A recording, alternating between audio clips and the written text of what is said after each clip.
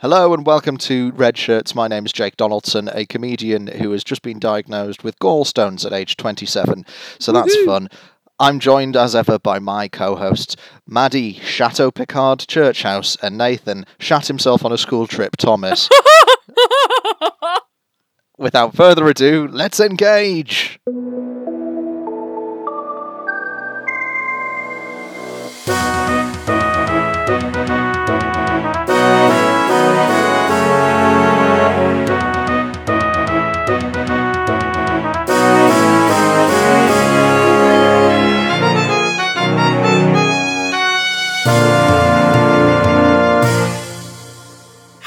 Nathan looks so unimpressed. I mean, I haven't. Just FYI. Sounds like the kind of thing that someone shat themselves on a school trip would say, The doesn't lady it? doth protest too much. I once got a nosebleed on a school geography trip, just for no reason at all. We were just sat in a room having like a little lecture from somebody, and then my nose started bleeding, and then none of the teachers wanted to take me to the toilet to chaperone me or whatever. So I just, they just sort of said, "Well, can you just sit there and deal with it on your own?" So I just sat for an hour through this lecture with my nose dripping blood all over my shoes and stuff. And I came out of it and they were like, "What was that lecture like? Did someone get like corporally punished in the middle of it?" Amazing. I still remember it was like my second or third lecture ever at university in like year one, term one. A girl flat out fainted like 10, 15 minutes into the lecture, and no one knew what to do. Like, the lecturer just stood there awkwardly, and I was like right at the back of the lecture hall, and she was in like the second row. So I, presumed that the people that were sat next to this fainting woman would start to help her, but no one did. So eventually I just stood up and was like, does anyone know first aid? And everyone in this like packed lecture hall of like 300 history students was like, no. So then I was like, oh my god, am I gonna have to do fucking first aid myself? Yeah, that was a bit wild. She was fine in the end. It was all good. Well, we should let the listeners know that this is still a podcast about Star Trek, despite what we've talked about so far. And this week we're looking at, this is the third episode we've done on Star Trek Picard, and we're looking at Star Trek Picard Episode 7 from Series 1, Nepenthe. It's the episode where Riker and Troy come back into it. It's all very exciting. I'm sure we're going to have loads of things to say. But before we get too far into it, Nathan, would you like to describe the plot in your patented way? Very excited for this. Okay, so we begin with a recap of what happened in the last episode. And as we're watching these out of order, the salient points are Picard and Soji escaped to Borg Cube thanks to the help of Hugh and the assistance of Elnor through a long-range transport of some kind. The Romulans are trying to track Soji down, who now knows she is an android. Anyway, at the start of the episode proper, we see Commodore O and Dr. Jurati having a conversation about Admiral Picard's visits with her. Commodore O shows Jurati what will happen if the synthetic life is allowed to exist. It is apparently a successful and persuasive vision. Jurati agrees to help O. In the present day, Raffi cannot escape the tractor beam from the Borg cube, and on that same Borg cube, the Romulans are rather grumpy, shooting XBs to persuade Hugh to cooperate. He refuses to give them the answer, and a certain Mr. Sexy Angst jumps into a ship to start his own pursuit. Narissa continues to interrogate Hugh, but she's not allowed to kill him, because that would be a treaty violation. The Romulans let La Serena go, and Rios decides, well, it might be a trap, but they've still got to catch him. Elnor decides he needs to help Hugh, so tells the ship to go without him. After the opening sequence, Picard meets Kestra, a girl who threatens him with a bow and arrow. Kestra tells Soji that she is a pacifist, so won't shoot her, and Picard advises not to shoot him in his solid uranium heart, but his head is a much better target. Picard tells Kestra that Soji is Data's daughter, which immediately panics Soji. She doesn't quite come to terms with the whole android thing yet. Picard tells Soji about her sister and her murder. Soji doesn't really like all of this and storms off ahead. The group arrives at the home of some old friends. Deanna Troi runs up towards Picard and the two embrace. She immediately knows Picard is in trouble. The scene is rather emotional, as the two are glad to see here, but clearly there is some shared pain. Troi welcomes Soji, and Picard says it's a long story. Inside the kitchen, Riker tells his daughter to stop yelling at him. Wait. It was the arrival of Jean-Luc Picard? Will immediately activates his shield, brings on anti-cloaking stands, and takes other security precautions. And Troi arrives and explains that, Soji looks human, but there's nothing there. She probably isn't. Troi and Riker offer their aid, and Picard goes to lie down for a bit. Soji showers, and Kestra asks a series of questions based on what she has heard about Data. Soji and Kestra talk with the child, explaining Data's life goals. Soji admits that she has been clinging to the idea she was human until, she said the word android. Picard and Troi speak about the invented language of Kestra and the departed son Thaddeus, which Troi and Riker have lost. Deanna is worried for her child. She says she isn't as brave as she used to be. Picard retorts that, she's getting wiser then. On board La Sirena, Rios begins the process of trying to lose this scout ship. He cuts engines and hopes that Narek will overshoot him. Jurati asks if they do want to go to Nepenthe. Raffi points out that Jurati seems to have lost some of her enthusiasm of late. Raffi decides that a trip to get some cake will help take care of her. Riker begins to serve the pizza, and Riker and Picard discuss the situation. Why exactly Picard isn't ready to get the old school back together just yet. Soji and Kestra arrive, speaking Vivine. Riker claims he was drinking when describing Picard as the greatest starship captain ever, and Riker decides to theorize out loud. It's probably Tal Shiar, based on the fact that it's anti-cloaking shields, meaning Romulans, and the general anxiety for everyone's safety. If they wanted to get Picard, why would they hunt him like this? No, it's Soji they want. And that helped till she just did, speaks of Data. Picard admits everything. Riker is absolutely right. Riker calls Picard out for his approach a little. It works on a starship bridge, but you're dealing with the android equivalent of a teenager. He's not sure you can handle it, Captain. In the garden, Soji tries to eat a real-life tomato rather than a replicated one. Troi speaks a different language. Soji and Troi discuss Thad. Thad was fascinated by the idea of homeworlds. The idea that someone could have one, after all, he was brought up on the series of starships. He invented a fantasy world to be his own homeworld. Troi explains that the outlawing of the synth ban removed the opportunity to cure her son. Troi and Soji discuss her nature. And Troi gives her some comfort. Soji opens up about how Narek used her. She's worried about mind games. She has no reason to trust anyone. Soji admits that Troi being caring makes it work. Picard enters the conversation with some sarcastic remarks about Soji's fear. The powerful android pushes Picard out of her way. Troi calls Picard out. I mean, it's not something that a council is supposed to say, but Picard does have this coming. Torture, manipulation, gaslighting, that would all be more of the same experience. Troi says, what Jean-Luc needs to be is be the Picard she knows. Compassionate, patient, and curious. Together, they will find a way forward. Elnor and Hugh are heading to the Queen's cell, meanwhile. Hugh wants the cube to be taken away forever. Narissa follows them, though. That sounds like open insurrection, a treaty violation. Something she is totally justified for killing them for. Elnor asks them...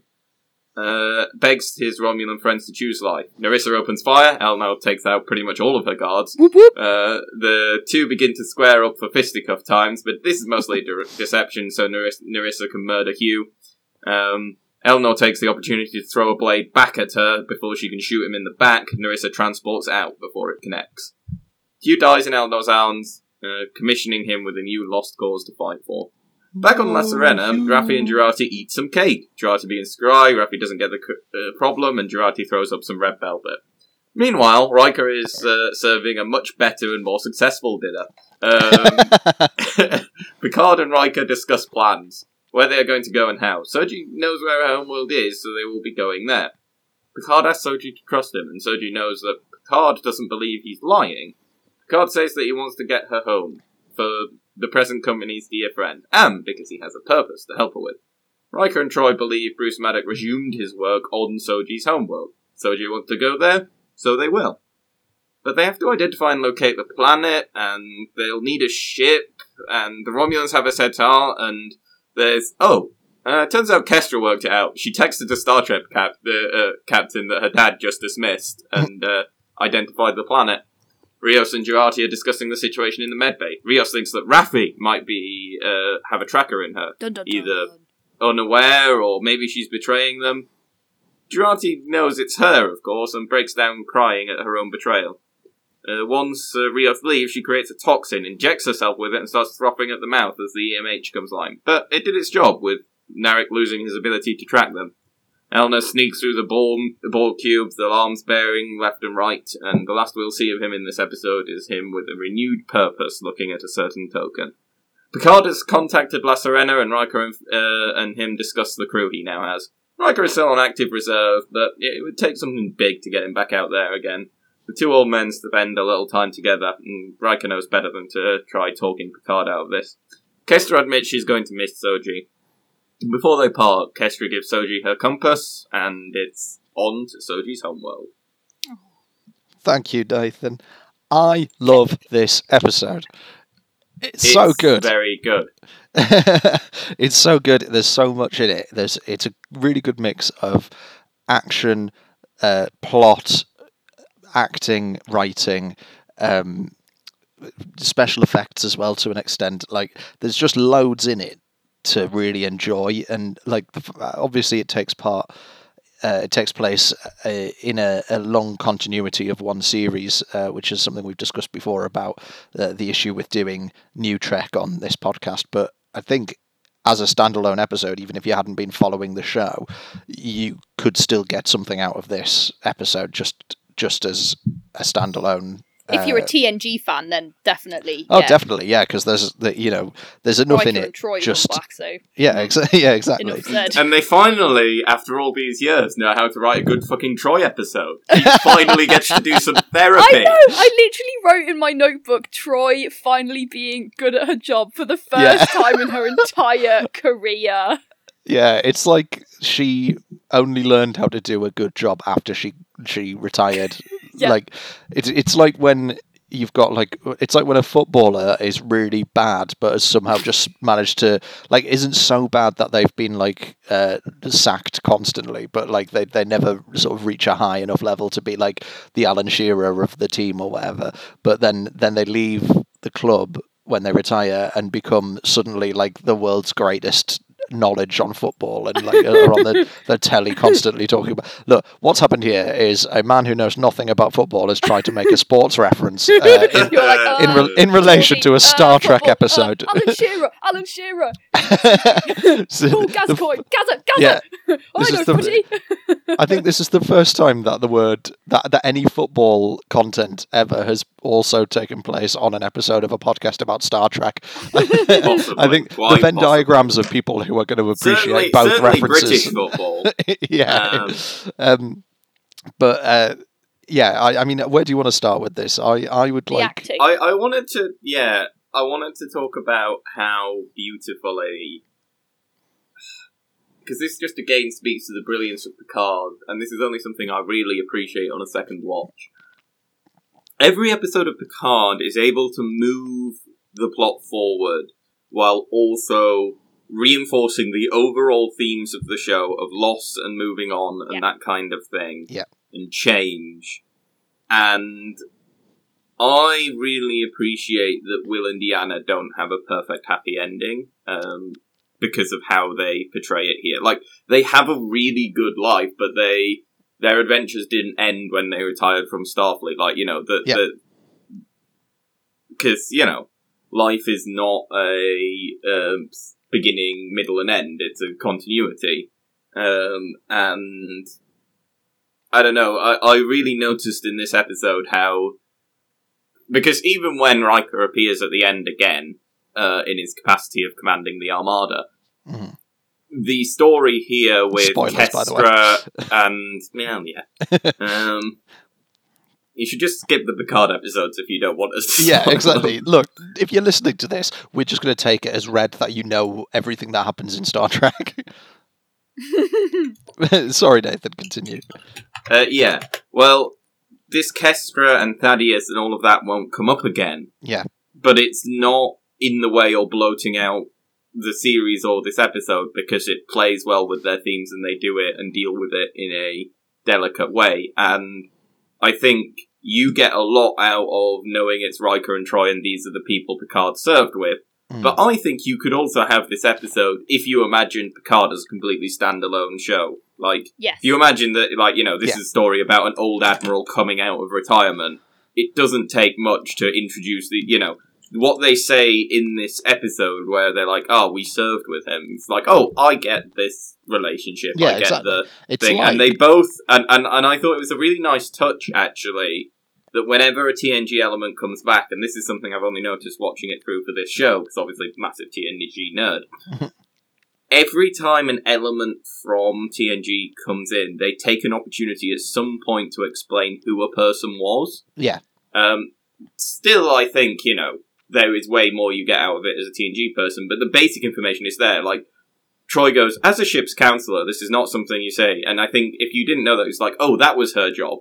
And it's like, you know, and then the Riker and Picard's dialogue, they slip in their relationship as well. Like, there is a lot of that kind of stuff, which I think is really good. And it's and it's like we discussed when we looked at the last few episodes of Picard that we did, where I think it's episode 1 where this character is brought in. I think he's a doctor or something, and he's set up as being one of Picard's oldest friends and comrades. But it's not someone who ever appeared in TNG. It's not. They're a new character for the series Picard, but they do a really good job of introducing that person and setting up the backstory and making it believable that they've known each other for years and years and years. And they do the exact same thing with Troy and Riker, even though they are known to people who've watched Star Trek before, but they approach them as characters in Picard in the same way they approached a character from Picard's past who has never actually appeared in the show before, which I think is key to it, because they're not.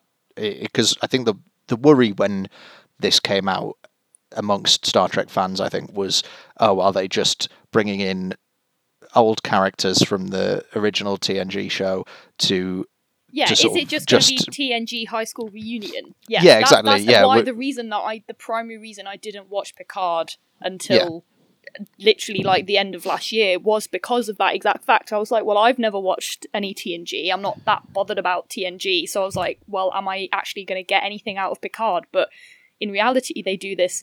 And I think we have Patrick Stewart to thank for this, as he's made clear, like, they do this fantastic balancing act between making each episode a standalone, like, little story in its own, which also weaves into the, like, grander narrative. It's like the perfect balance between, like, serialized storytelling, but also, like, old-fashioned Star Trek, like, standalone episodes. But then also, when they use the old characters, it's always with a reason, like you're saying, it's always with a purpose. And I think P. Stew said that when they asked him if he wanted to do this show, he said, I will only come back as Picard again if this show has a strong plot with a meaning and a purpose, and it's and it's not just like an excuse for us to make money because we're all getting back together. Like, he specifically set that out in his opening discussions with Paramount. I would say that is my main criticism of both Discovery and Abrams' Birth, is, in particular, those two shows seem unable to leave Spock alone. Yes. In a way that increasingly aggravates me. Now, I still haven't... I'm going to still say, like, I've been really busy. I haven't watched a lot of Discovery Season 3, which seems to have very good reviews. And very good reviews from a lot of people I respect. But... And from me. I was taking that as read. And Jake. from me so far, of course. People that Nathan respects, and Jake Donaldson. But I think Picard does so much better that stuff. And maybe because I'm more of a fan of the stuff that it's potentially, using too much. No, I think you're right, Nathan, because I'm obsessed with Spock. Like, I'm completely and fully obsessed with Spock. And even I am at the point where I'm like, oh, for God's sake, like when they just keep bringing him up again Well- and again in Discovery. well, I I'm mean- like, like Ethan Peck, don't get me wrong, was bloody fantastic, and him and Pike in series 2 was, you know, some of the like they were just absolutely great. They were excellent, but I'm like, right, we've done that.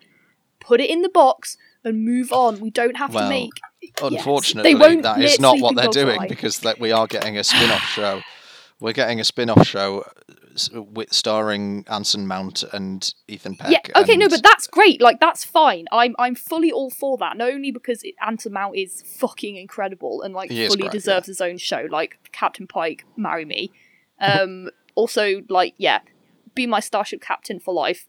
That's great, but I mean, in Discovery, I'm like, this is the show about Michael Burnham and Discovery and these characters. We don't need. Yes, it was interesting to have that setup with Michael being Spock's sister, but we don't need to keep bringing Spock up as like some kind of thematic undertone in every other episode. Like, oh, Spock, blah, blah. That is stupid. So yeah, Picard does a much better job here. I agree. When like Riker and Troy come in, they serve this purpose as being this kind of like emotional catharsis and healing narrative for Soji and Picard to try and bring them together, and then they peace out and they wave goodbye, and they've served their purpose. They're not just there as wallpaper dressing. Yeah, exactly. It's the opposite of when Riker and Troy turn up at the end of season 1 of Lower Decks, which is basically at the end of Lower Decks they turn up as well, but it feels like it's here's Troy and Riker just for lols. What I'm going to say, because I feel like we should move on, but the way I'm going to summarise it is Marvel has a lot to answer for. Thank you, Marvel. Because my problem with the Marvel movies is always like, I want to watch the superheroes I give a shit about. I do not want to watch the ones I don't. And the idea of Avengers, of all of them coming together, is an okay thing. But there's a point where, like, in the Spider-Man movies, Iron Man shows up, and I fucking hate Iron Man. I don't like him as a superhero. Like, you know, I just don't like the concept. I don't. So I'm just like, okay, I've gone to watch the Spider-Man movie. Oh, because I didn't see Avengers or any of the Iron Mans, I've no idea why this fucker is showing up in the fucking film. And so then I was just like, well, I'm just not going to watch any of it then, because I'm not. Because you give in to fucking Marvel and Disney when you go, oh well, in order to watch the films I do like, I'm going to watch all of the shit ones. Yeah. So I was just like, I'm not giving you any of my money. And Nathan's opinions do not reflect those of the Red Shirts podcast. Nathan, you're fully right. I agree with everything you said, but I am Marvel trash and I will religiously watch all of them. But yeah, it's overload. It's exhausting. It's like, we don't need 17 different spin-off universes where it, like, just stop. Like, it's too much. It's just too much, guys. Like, but that down. is not what Picard does, so let's talk about what Picard does well. Can I say that I know that I feel like this episode was everyone's favourite that I spoke to, especially if you like TNG. And I don't know if it's because I've not really seen that much TNG, but even though I still think this is a very strong episode, I actually only gave it like a 7 out of 10, whereas the episode before and after 6 and 8 were both like 9 out of 10 episodes for me. And Is that just because this one didn't have enough Elnor in it for you? Yeah, that's actually true. That's probably why. Yeah, thank you, Dave, for explaining that. Because Maddie's an obsessive about space Legolas. Space Legolas is so cute! Yeah. I'm trying to think. I really like the episode where Elnor's introduced, actually. Yes, agreed. I like it as I think that's one of my candidates for strongest episode. But I wouldn't say this is the best, but I mean, I like God. My favourite. But this episode has a like really personal resonance for me in a lot of ways, and that's why I hold it high because the story of Riker and Troy and their losing their child is very similar to what my grandmother had happened to her, where she had 3 children, but one of them, the youngest, my Uncle Neil, was born with a heart defect, a hole in his heart. Oh, God. He was very ill and only survived to 13. And in some ways even worse than that, 5 or 10 years later, a child born with that condition would have lived because they could do heart-lung transplants that would have resolved his issues. I mean, it's always hard with a child and things. So, like, whenever I see this episode, I am thinking about that. And it's not something I ever, like... I didn't know this person. Obviously, he died well before I was born, but it's a thing that I know affects all of the people immediately above me in my family. That I don't see represented in fiction that often. I don't see, because, like, and there's a lot of, they talk now in quite a, like, all of my family have a happy life, and the thing that I really feel this episode does well, in contrast to a lot of other fiction, is when someone dies, when a tragedy like that happens, the common thing in fiction is for the people to go completely off the rails. They do this big seeking revenge thing or something like that. And I've seen that story so many times, I like that Riker and Troy come to peace with it. Yeah. I like... because, that's what most normal people do. Yeah.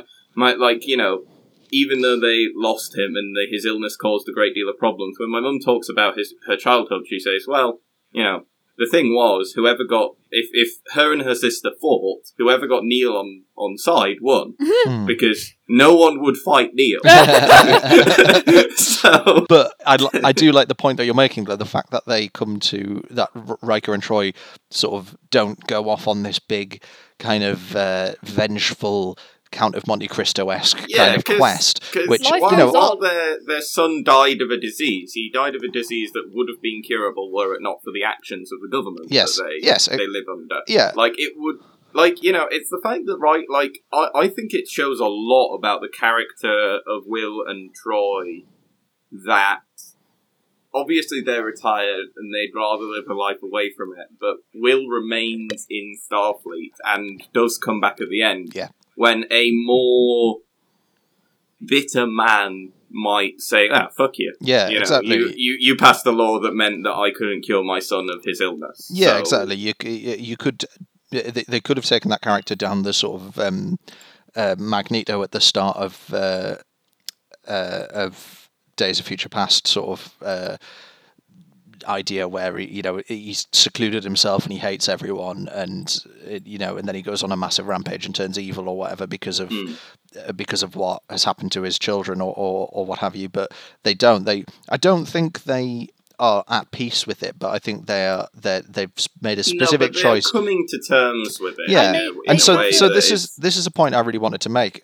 Is that I think that's really that's a really specific decision that the writers made to show them in this position where everything they do is still, and everything they think and every day is still sort of it's still impacted by what happened to their son Thad, but they are trying to move past it and get over it, and that's reflected in the name of this episode, which is also the name of the planet that they move to, which is Nepenthe, which is a word that comes from the Odyssey by Homer. And Nepenthe in the Odyssey is the name of a drug that is taken to... it's a drug that makes you forget things so that you can deal with sorrow specifically. So it's for people who have lost loved ones, and they take this drug, and it means that they forget their loved ones so that they can move on and they don't have to feel sorrow for the passing. And so that's an obvious decision on the writer's part to name the planet Nepenthe, because it's like they've moved there in order to try and move past what happened to them, and in order to try and forget what happened, but they're not doing it on, they're trying to make a point to move forward and keep going. And I think Troy has that line in this episode where she says that Kestra's heart still aches for her brother who's dead, but it gets a little bit better with every day. And then Picard says something along the lines of, and that for you, Troy, must be a different kind of ache. And so that they focus really specifically on this idea of the fact that they're still affected by this thing, but they're not letting it rule their lives, which is a really important point I think they have to make about those characters, and it's a really Star Trek thing to do, like this sort of idea of moving on, and it fits within the themes of Picard specifically, yes. which is a lot about giving in how your relationship with your past. Yes, exactly. Yeah, but also that grief is not necessarily a bad thing, and that like I would say that it's actually called Nepenthe, like the episode's called Nepenthe, but I would say that the message of the episode is the opposite of Nepenthe. It's like, because every day Troy and Riker have got a beautiful life for themselves. They've got a beautiful, amazing daughter. They have a happy life. It's tinged with this sorrow that's always going to be a part of their family, but the point of it is that they have no intention of forgetting that sorrow and that grief. They're going to live with it, and they're going to make it part of their lives, and it's going to be part of the beauty of their really gorgeous, wonderful family. I think I completely agree. It's not something you see often in sci-fi and fantasy, to have grief portrayed in that way, that actually when people die, families move on and you can find joy and happiness again, but that grief is always going to stay with you, and it's not they're not trying to forget Thad. Actually, his memory is informing everything that they do, but they can find happiness and peace with that as well. Especially in this device that they use, where they say that when Thad was alive, he created all these different languages and different sort of worlds and things, because he grew up on a spaceship. He never had a home world, or never felt like he did. So they give him this. They use this as a device for Kestra, his sister, she's still playing these games that he invented and pretending that she's in this world with him that he created, and she still speaks this language, Vivine, that he made up, and like that serves as a device to show that how he's still present in their lives, which goes along with what we were just saying, the whole Nepenthe thing. But also it's like a really nice way of saying, like, he had an effect on those people, and he's still. I don't really know what I was going with this, but do you know? Yes, like, yes, I get it. In memory, yes, exactly, yeah, and I think that use of that language and stuff is really nice. Talk about Kestra for a minute. Yeah, for a love few Kestra. reasons. Oh she's my God, fucking great character. She is by far the two best things about this episode for me were Agnes's incredible acting of her mental breakdown, but secondly, Kestra. I think Kestra, for me, absolutely made this episode. She's such a compelling little actress. She's great. She was in The Haunting of Hill House. And I was going to say, actually, her actress, like, the fun thing, like, I looked up her actress, she's been in a lot of horror films. Yeah. As quite important roles, like, she often plays the creepy or possessed child, or the child under attack by the evil horror force. Yes. But what I like is that the average age rating of the films she has been in is higher than her age. She cannot watch the vast majority of films she acted in. I always wonder. Deliver Us from Evil, Ouija, Origin of Evil. Yes, she was in Ouija. Annabelle Creation. I always wonder Black this, Box. right, about children who are in horror films who have to do these scenes where sort of awful things happen to them. Like, how does that affect those children? Like, do they? They have shit tons of. They must have counselling and stuff, but you for productions you have there's all of that, but they have a designated. I don't know if it's like what the term is, like guardian, warden. I mean, maybe it may, but there is some role like that. Yeah, like an appropriate union adult. mandated, and often a legal requirement. Yeah, which is the adult who is responsible for the child's well-being on set as a professional. Yeah, so they watch all this. You know, they basically just tag along with the child, being like. But that because it's one of the reasons. Child-heavy productions like Harry Potter are really difficult because not only do you have to school and, like, obviously labour laws prevent you from working a child as long as you do an adult, you also have to pay for like a bunch of nannies. They had to film Harry Potter basically. in slots. Like, one half of the children would have like 2 hours of lessons on a morning while the other half were filming. Then they'd all swap out, and then they'd have the other half getting like 3 hours of lessons on like desperately trying to cram in enough like education that they were like meeting government targets. Yeah. But when I I think was that as well, like, you know, like, I always used to think Chloe Grace Moretz in Hit Girl, when Yes. she was, like, really, really violent, like, graphic adult stuff. I mean, in hindsight now, I think she probably just didn't have any clue what was going on. She was just having a great time and, like, yeah. Well, really innocent. But, you know, it's do you know the pretty story brutal. about every sperm is sacred and the children in that? Oh, no. No. So The in Monty Python sketch, yeah. like not Life of Brian, Sacred. Meaning of Life. They have every sperm is sacred, and obviously the joke is there is a father with like a load of children, and they were given the lyrics to sing, and they sang them. And the Pythons said to all their like parents and stuff, please, if you can you not explain any of this until after they finished filming? And the girl that does the thing, like, there's an interview with her later where she rewatches it and she goes, I had no idea what I was singing or saying or doing, and my dad would not tell me for any reason. That's really I think we good. could say, like, in contrast to that, Kestra clearly knows exactly what she's doing. Like, Yeah, Kestra's she's definitely fantastic. Like, she has so many good lines, and Soji comes into this episode hating herself for being an android. Like, her world's been ripped apart. Her abusive, terrible boyfriend just tried to kill her. Her life is a lie. She's like, oh my god, I'm not even human. I'm disgusting. And then Kestra's like, oh my god, do you like Sherlock Holmes? Can you like bend metal bars with your hands? Like, do you have mucus? And she's so excited and like just genuinely loving towards Soji for who she is. And it's like, yeah, you just need that childhood joy to make you realise that actually, hey, being an android, it's like, yeah, sure, it's a bit of a shock, but it's actually pretty cool. The fact that the questions she asks include, do you have mucus, is one of my favourite things, is the fact that she goes, do you like mucus? Do you like Sherlock? Do you have mucus? Do you like Sherlock Holmes? Can you bend a bar with your own hands? That's like... That's like going on a date with me. Those are the kinds of things I would ask. But also she said, Soji, because Soji's only 3 years old, she says that means that I get to be the boss of you. I think maybe this could be a headcanon. Maybe they've gone to Nepenthe to try and like calm their home dog ways, and they're trying to have like a normal family life. Because actually, the reason they no longer serve on the Enterprise is because they were dishonorably discharged for like aggressively fucking for dishonorably discharging. Yes, dishonorably discharged. For dishonorably discharged. That is so good. Trombone So good, Nathan. on the bridge in broad daylight, middle of Alpha Shift.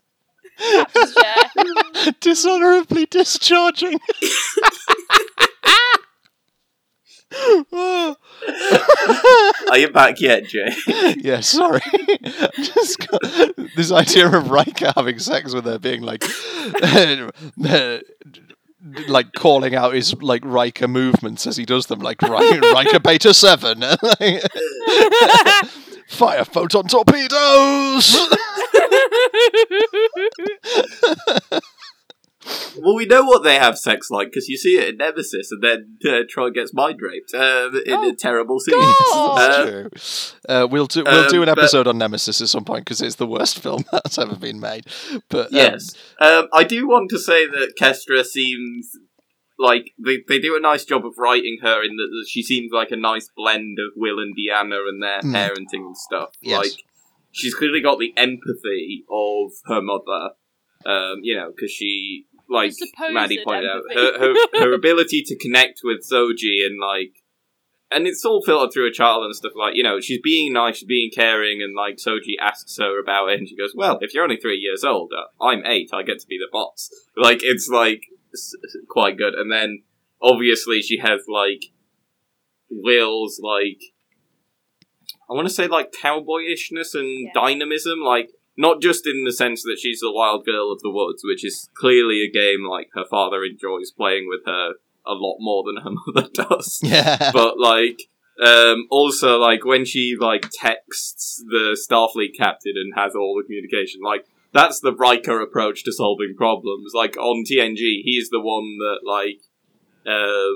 like makes deals with slightly dodgy people, Yeah. and might be like, you see a couple of scenes in TNG where like he meets these criminals or slightly dodgy elements, and he goes, "Well, I could do a full inspection of your ship. I mean, I'm sure I wouldn't find anything, but do this. But I'd rather be on my way. So if you could tell me this." And it just feels like Kestra will use the exact same tactics. Yeah, she's gonna grow up and be like a proper like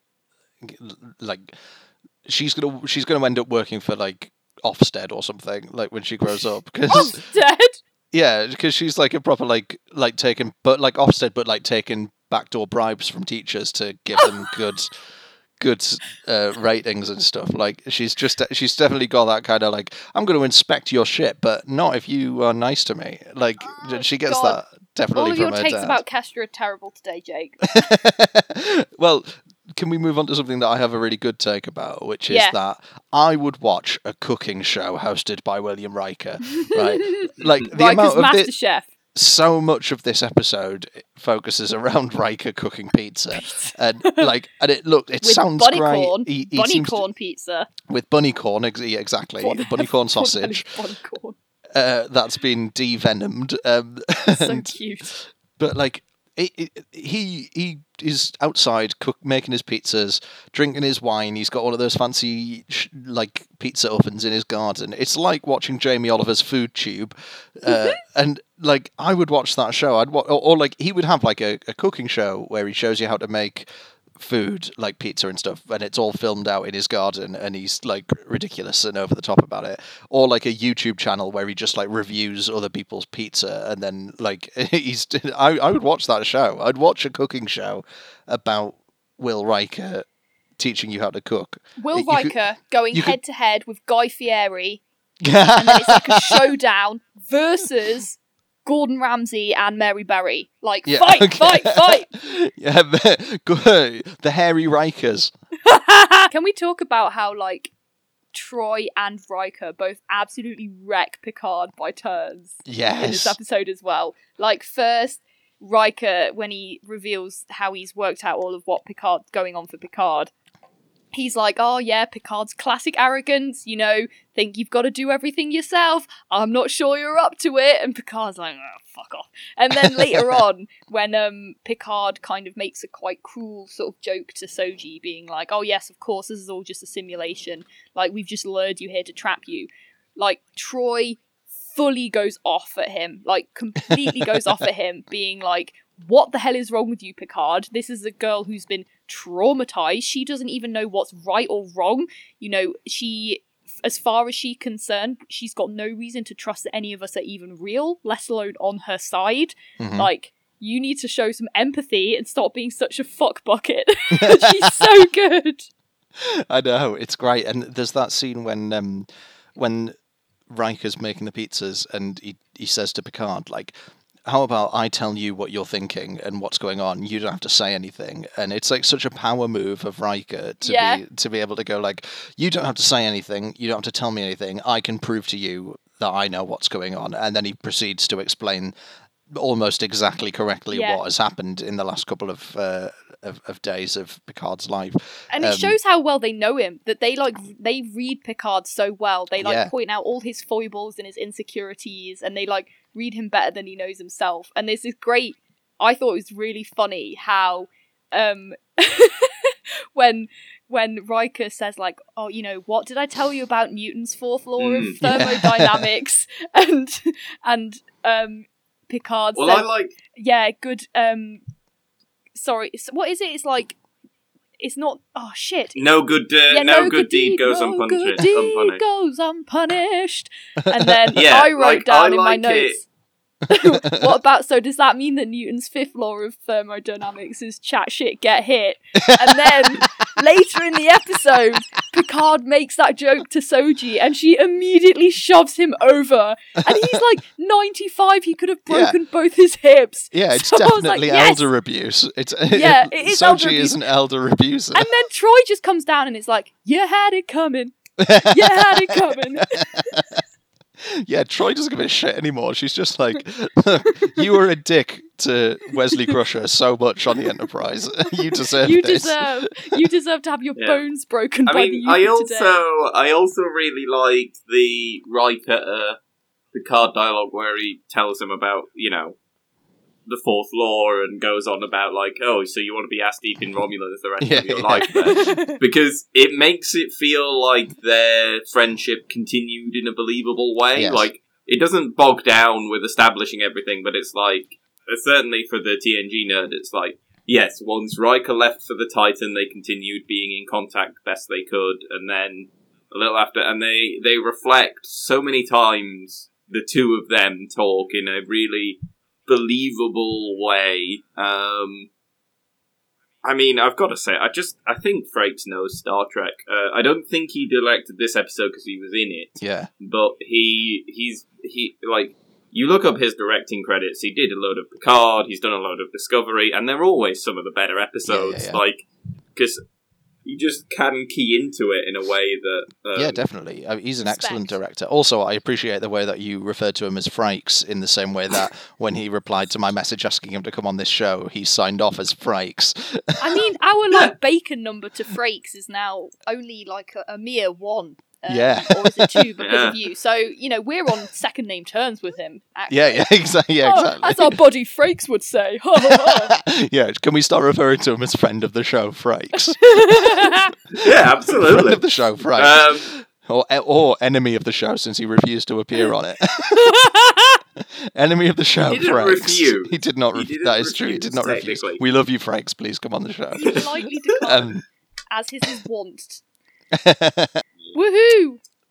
Yeah.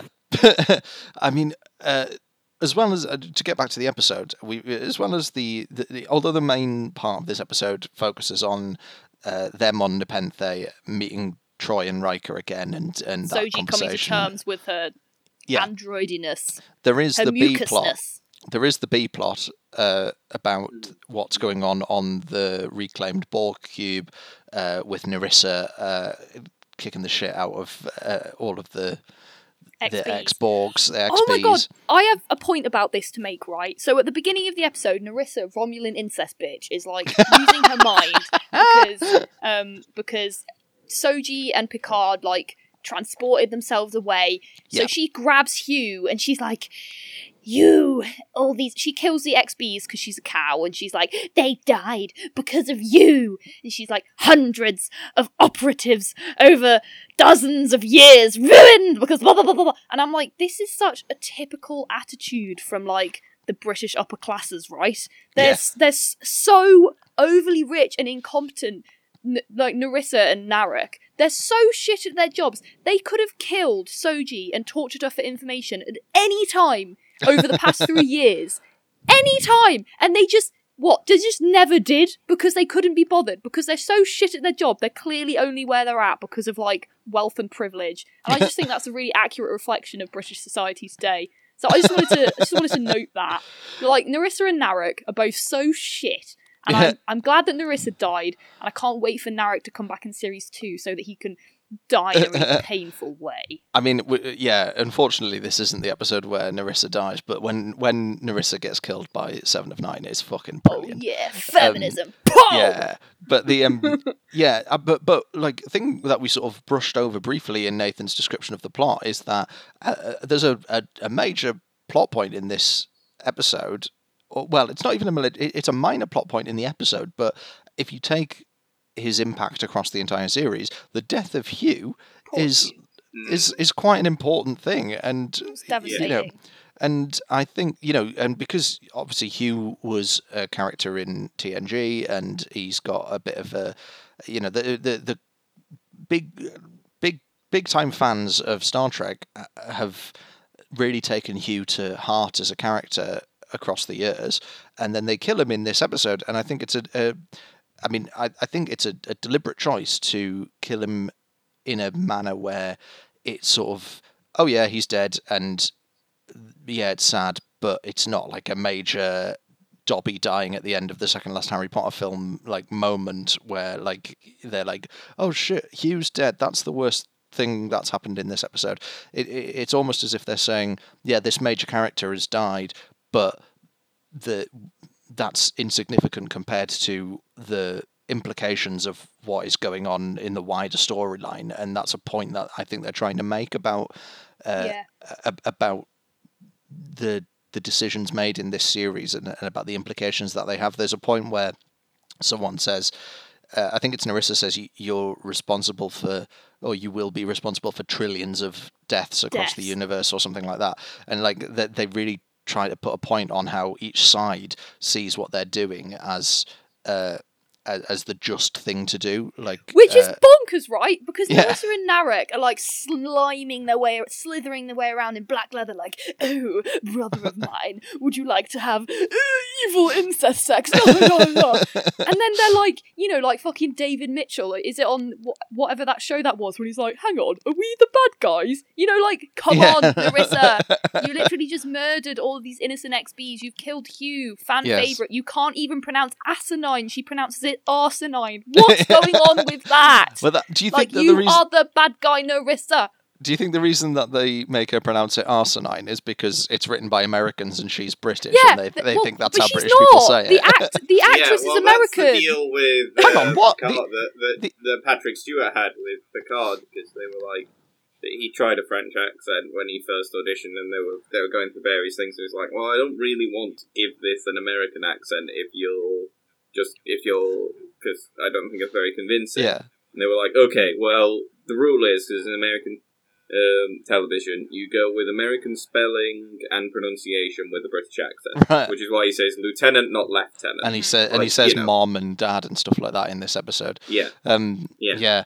But Narissa, arsenine is not a word, Narissa. Ass and arse are like single syllable references to someone's butt. It's not what the asinine, arsenine. Narissa, honestly, you giving me a migraine. I don't. She needs to drink some arsenic. I don't know which sibling is worse. Which sibling is worse, Narek or Narissa? They're both awful people, and I hate them so much. I think Narissa. I think Narissa is better because she's a villain that I want to watch, whereas Narek, after a while, I'm just like, oh. Yes, exactly. Once he's done his sleeping with Soji isn't that interesting, and then from this point onwards, with him tracking and stuff, he is not going to do anything interesting or important for the rest of this series. He's like Boba Fett in the original Star Trek. How dare you compare Boba Fett to Narek? No, I appreciate that. I like Boba Fett as a character, right? And in second series of Mandalorian, he's really good. But Boba Fett turns up halfway through Empire. Empire Strikes Back. Yeah, it turns up halfway through Empire, doesn't really do anything. All he does is sort of follow them around a bit. Then he dies within the first half an hour of Return. Well, supposedly dies in the first half an hour. He doesn't. He lives down there in that thing with Max Rebo for ages. If you've watched Robot Chicken Star Wars. So right, okay. In Sarlacc pit, actually. Well, we know he doesn't die because he turns up in the second series of Mandalorian. But anyway, this is a Star Trek podcast. I've never got the liking of Boba Fett. I mean, obviously, this is an opinion formed just before season 2 of Mandalorian. Because, now he's cool, right? And he's cool because he does all of this shit. And they always had, he's the most badass bounty hunter ever. And I was like, well... He's not really. He's not. He doesn't do much. He's not that good. And Narissa, I enjoy hating her. Yes. She's what I would describe... Cersei Lannister. She's what I would describe as deliciously arch. Yes, she's like, oh, I'm so evil. Yeah, she's like I've just got an account on BritBox, right, and I've just rewatched the first series of 90s children's TV series, The Demon Headmaster, and right. Oh, that's such a good show. It's genuinely fucking great, right? The Demon Headmaster. I've not seen the show, but them books, I read all of them. They're so good. The show is great. I watched the first series of it, 6 episodes on BritBox. You should watch it, right? From 1996. It's got Zoe Ashton in it as a young woman, as a teenager. But it's really good, but like he's like this over the top arch character, and that's the vibe I get when I watch Nerissa. Like it's like watching. Full She's like British this villain. Yeah, she's like this sort of hardcore British Shakespearean Falstaffian villain, Yes. who is also got this kind of Trinity from the Matrix sort of badass Aesthetic. bitch vibe going on, and that's good. I like that. It's similar to season 3 of Discovery when you have the Orion character whose name I can't remember, who's head of the Emerald Chain. Like it's a similar sort of vibe to that. And is also a good arch foil for Seven of Nine's return in this series as well. Like they work as well. I really like that Nerissa. I mean, I guess Commodore O is the ultimate Commodore big bad of Picard. Commodore. Those sunglasses are so shit. She does Your look sunglasses terrible. are so dumb. You look like a fly. Nerissa is the bad guy that drives the plot forward in Picard, right? Like she's the person you care about. Like, you know, in the same way that like Commodore O is the Emperor, Nerissa is the Darth Vader. I was literally just about to say that. Yeah, that well, is then exactly who's what I Nara? mean. The whiny bitch that just runs after both the Jar Jar. Yeah. Annie, me's are your humble servant, Annie. But what Narek is the Boba Fett. That's exactly what we were saying. No, stop it. Boba Fine, Fett okay. is cool. Boba Fett Fine. looks good. Boba Fett would never abuse his girlfriend the way that Narek did. Boba Fett is just all round a badass. Yeah, but badass both of them bitch. are trying too hard. Yeah. But at least Boba Fett looks good while he's doing it. Anyway, Nerissa, I just want to say that, like,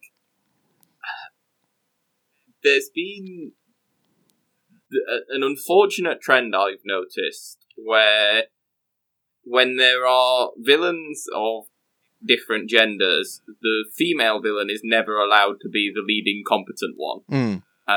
Compared, like, because some of this is just me trying to claw in a rant because you've reminded me of Mandalorian and Boba Fett and stuff of how shit Captain Phasma is. Phasma's rubbish. Because Phasma is so rubbish that, like, I wasn't sure if she died or not. Like, in the 2 times when she may die, I wasn't, like, sure if she had or not. Like she fell down, like, so she falls into that crash compactor and then a planet explodes and she's still back.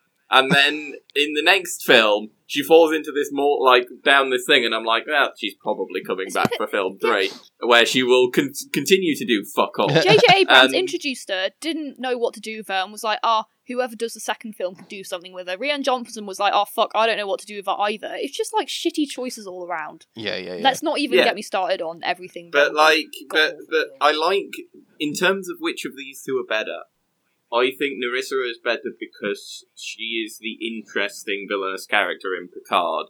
I mean, Commodore O is as well, but for a different, more overall malevolent reason. She just looks more so of funny with her little sunglasses. She's so cute. Commodore O is sort of like the Moriarty of the series. Like she's sort of there pulling all the strings, and she's like the big villain, but actually isn't that scary a character or a dangerous character in and of herself. It's what she represents that's more of the villainous element of her, whereas Nerissa is a badass, scary murderess.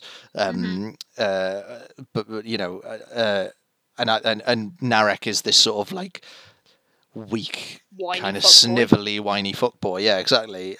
Which I actually quite like as a thing to do in Star Trek, because historically we don't have that many fuckboys, to be fair. Yeah, Not intentional fuckboys. We have accidental fuckboys, quite a lot of them, but we Like don't Tom have any Paris. deliberately written fuckboys. yeah, but yeah, I think there's no questioning that Nerissa is a better villain than Narek in this series. Can we talk about the other villain of this episode, who I love very, very much? Oh, you mean Agnes. Dr. Agnes Jurati, yeah. Jurati, yeah. It's like, this is I would say the thing with Nerissa and beautiful, gorgeous Australian Elna. Excuse me, can you please choose to live, Might? Might, would you mind choosing to live?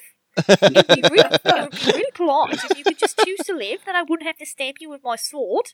I'm sorry, mate, but I'm gonna have to choose to die.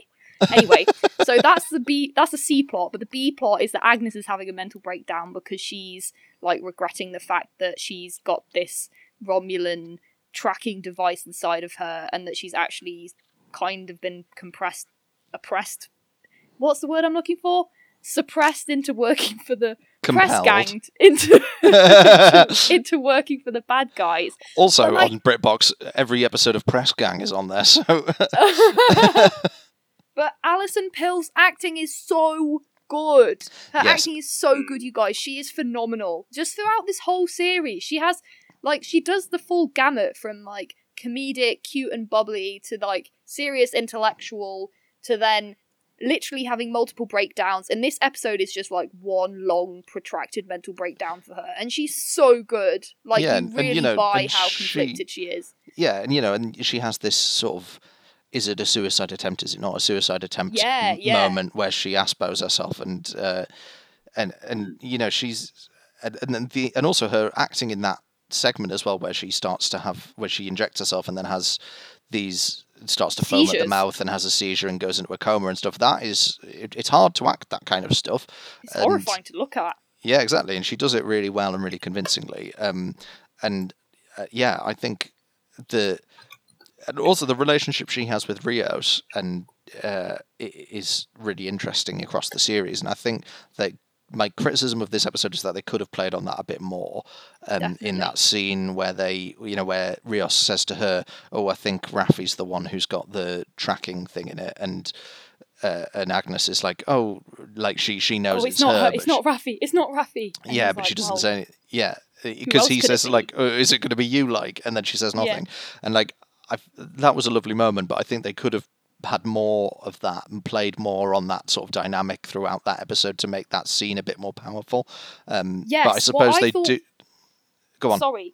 What I was going to say, what I thought was going to happen when I watched this episode for the first time is that Raffi and Rios, and I find it a bit strange that despite both being very intelligent people, that they don't suspect Agnes, because Yes. she starts acting so strange and so out of character, like at the beginning when she has this rad, like, let someone else find the fucking synth!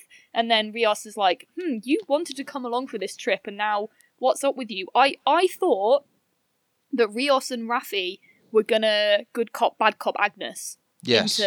Into because, you know, Raffi's like, oh, Agnes, I'm just gonna give you some cake, let's like get you all relaxed, like tell me what's on your mind. And then but they don't, which I do find disappointing.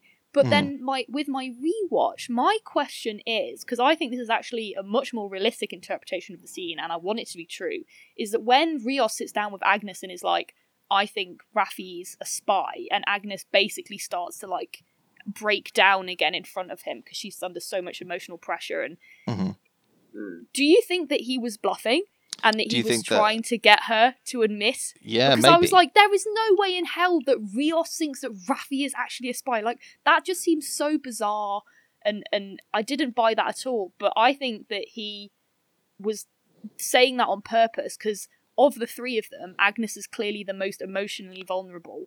Yeah. And she would be much easier to, like, press into a corner and get to snap than Raffi would. Like, a threat like that wouldn't work on Raffi. She's too savvy. I think that would be I think that's a really good reading of it, and I'd prefer it if that is what was intended. I think if it is what was intended, they could have Made it more obvious. they could have signposted which is it a why bit more. I don't think it is what's intended. Yeah. I think that's genuine suspicion. Yeah. Which is stupid, because I just do not buy the romance weird thing that kind of happens between Rios and Agnes. at No, all. I don't either. Like, I don't think they have any chemistry. We still need to ask the important question that we ask every week, which is which character in this episode is most likely to have tried to suck their own cock. Maddie, you look like you've got an important answer for this. I've got a really, really important answer. It's a left field answer that I'm very, very proud of. Okay. Go on then. Captain Crandall. Oh, yeah. Captain definitely. Crandall. We never see him on screen. We don't know who he is. All we know is that he's a mysterious old man who used to be a starship captain, but he's even older than Picard, and he lives by a lake, and he gives out weird advice to 13-year-old girls who live in the forest. It's definitely Captain Crandall. You're right, it is. It's definitely Crandall. Yeah, I'm 100% happy to put Crandall on the list of self-abusers. What? Self-abuse? What? I mean, he's been dishonorably discharging quite a lot. Hey, that's why him and Riker and Troy live on the same planet. Yeah. That's where dishonorably discharged Starfleet personnel go actually, when they've been dishonorably discharged for dishonorably discharging. It's actually like a penal colony, Nepenthe. that's Yeah, and they're meeting like, oh, I'm Riker, yeah, I'm Captain Crandall. What was yours? Oh, shagging my trombone in the captain's chair. What was yours? Oh, yeah, sucking my own cock in the holodeck. Yeah, it's a penal penis colony. Look, I think that's everything we've got time for this week. I really enjoyed doing this episode. It's great. We'll do some more Picard soon, I'm sure, and some more of New Trek as well, in both Discovery and Lower Decks, I'm sure. But next week, we've been looking forward to this and teasing it for a few weeks now. We are eventually going to look at the film from the Abramsverse that I think is the best one of the three, Star Trek Into Darkness, which I'm sure I'm going to get ripped a new arsehole for. But I think it's going to be Open Civil War next week. Because you're going to say it's the best, and Maddie's going to be like, it's not the best, but, you know... Here's why I love it more than my own life. But yeah, she's going to be like, I love it. But it's not the best, and I also really dislike the sexism in it, and I'm just going to be like, I'm impressed. That's what I predict. I think bring your biggest knives to the next one. I'll bring my biggest bat'leth that I can find. Yeah. I'm going to be armed with like 1 million words of Spock Kirk fanfiction for this. Like, you have no idea. This is the most slashy film in the Star Trek verse to ever slash. It's amazing. I'm very excited. So next week we'll be looking at that. I don't know if we're doing a 2-part special or not, but we'll definitely be looking at. We'll see how much we want to talk. Oh, I could talk about this forever. I think that's the problem. You could talk about it forever. I don't want to talk about it at all if I can get away with it. If in advance of that, listeners, you want to get in touch with us and talk to us about what you think of Star Trek Into Darkness, you can do. However, this will go out 2 weeks later. Darkness? I did say Into Darkness. I was hoping no one would notice. But listeners, if you want to get... Stonk Trek Into Darkness. Into Darkness. Star Trek Into Dorking. Look, if you want to get in touch with us, you can get in touch with us, as always, on Instagram or Twitter at RedShirtsCast, or you can email us, redshirtscast@gmail.com. You can... Yeah, I would also say that if you like my terrible impression of Elner, there is lots of that on our Instagram stories from when I was on the Picard highlight, because I did that for a very long time. The Insta stories are great from Maddie, so join in. Follow us on Instagram if you want to see more of Maddie's ridiculous, over-the-top spurking. Then you can join the Instagram for that. All that's left to say, though, is live long and prosper, and goodbye. Goodbye. Bye. Bye. And remember not to dishonorably discharge.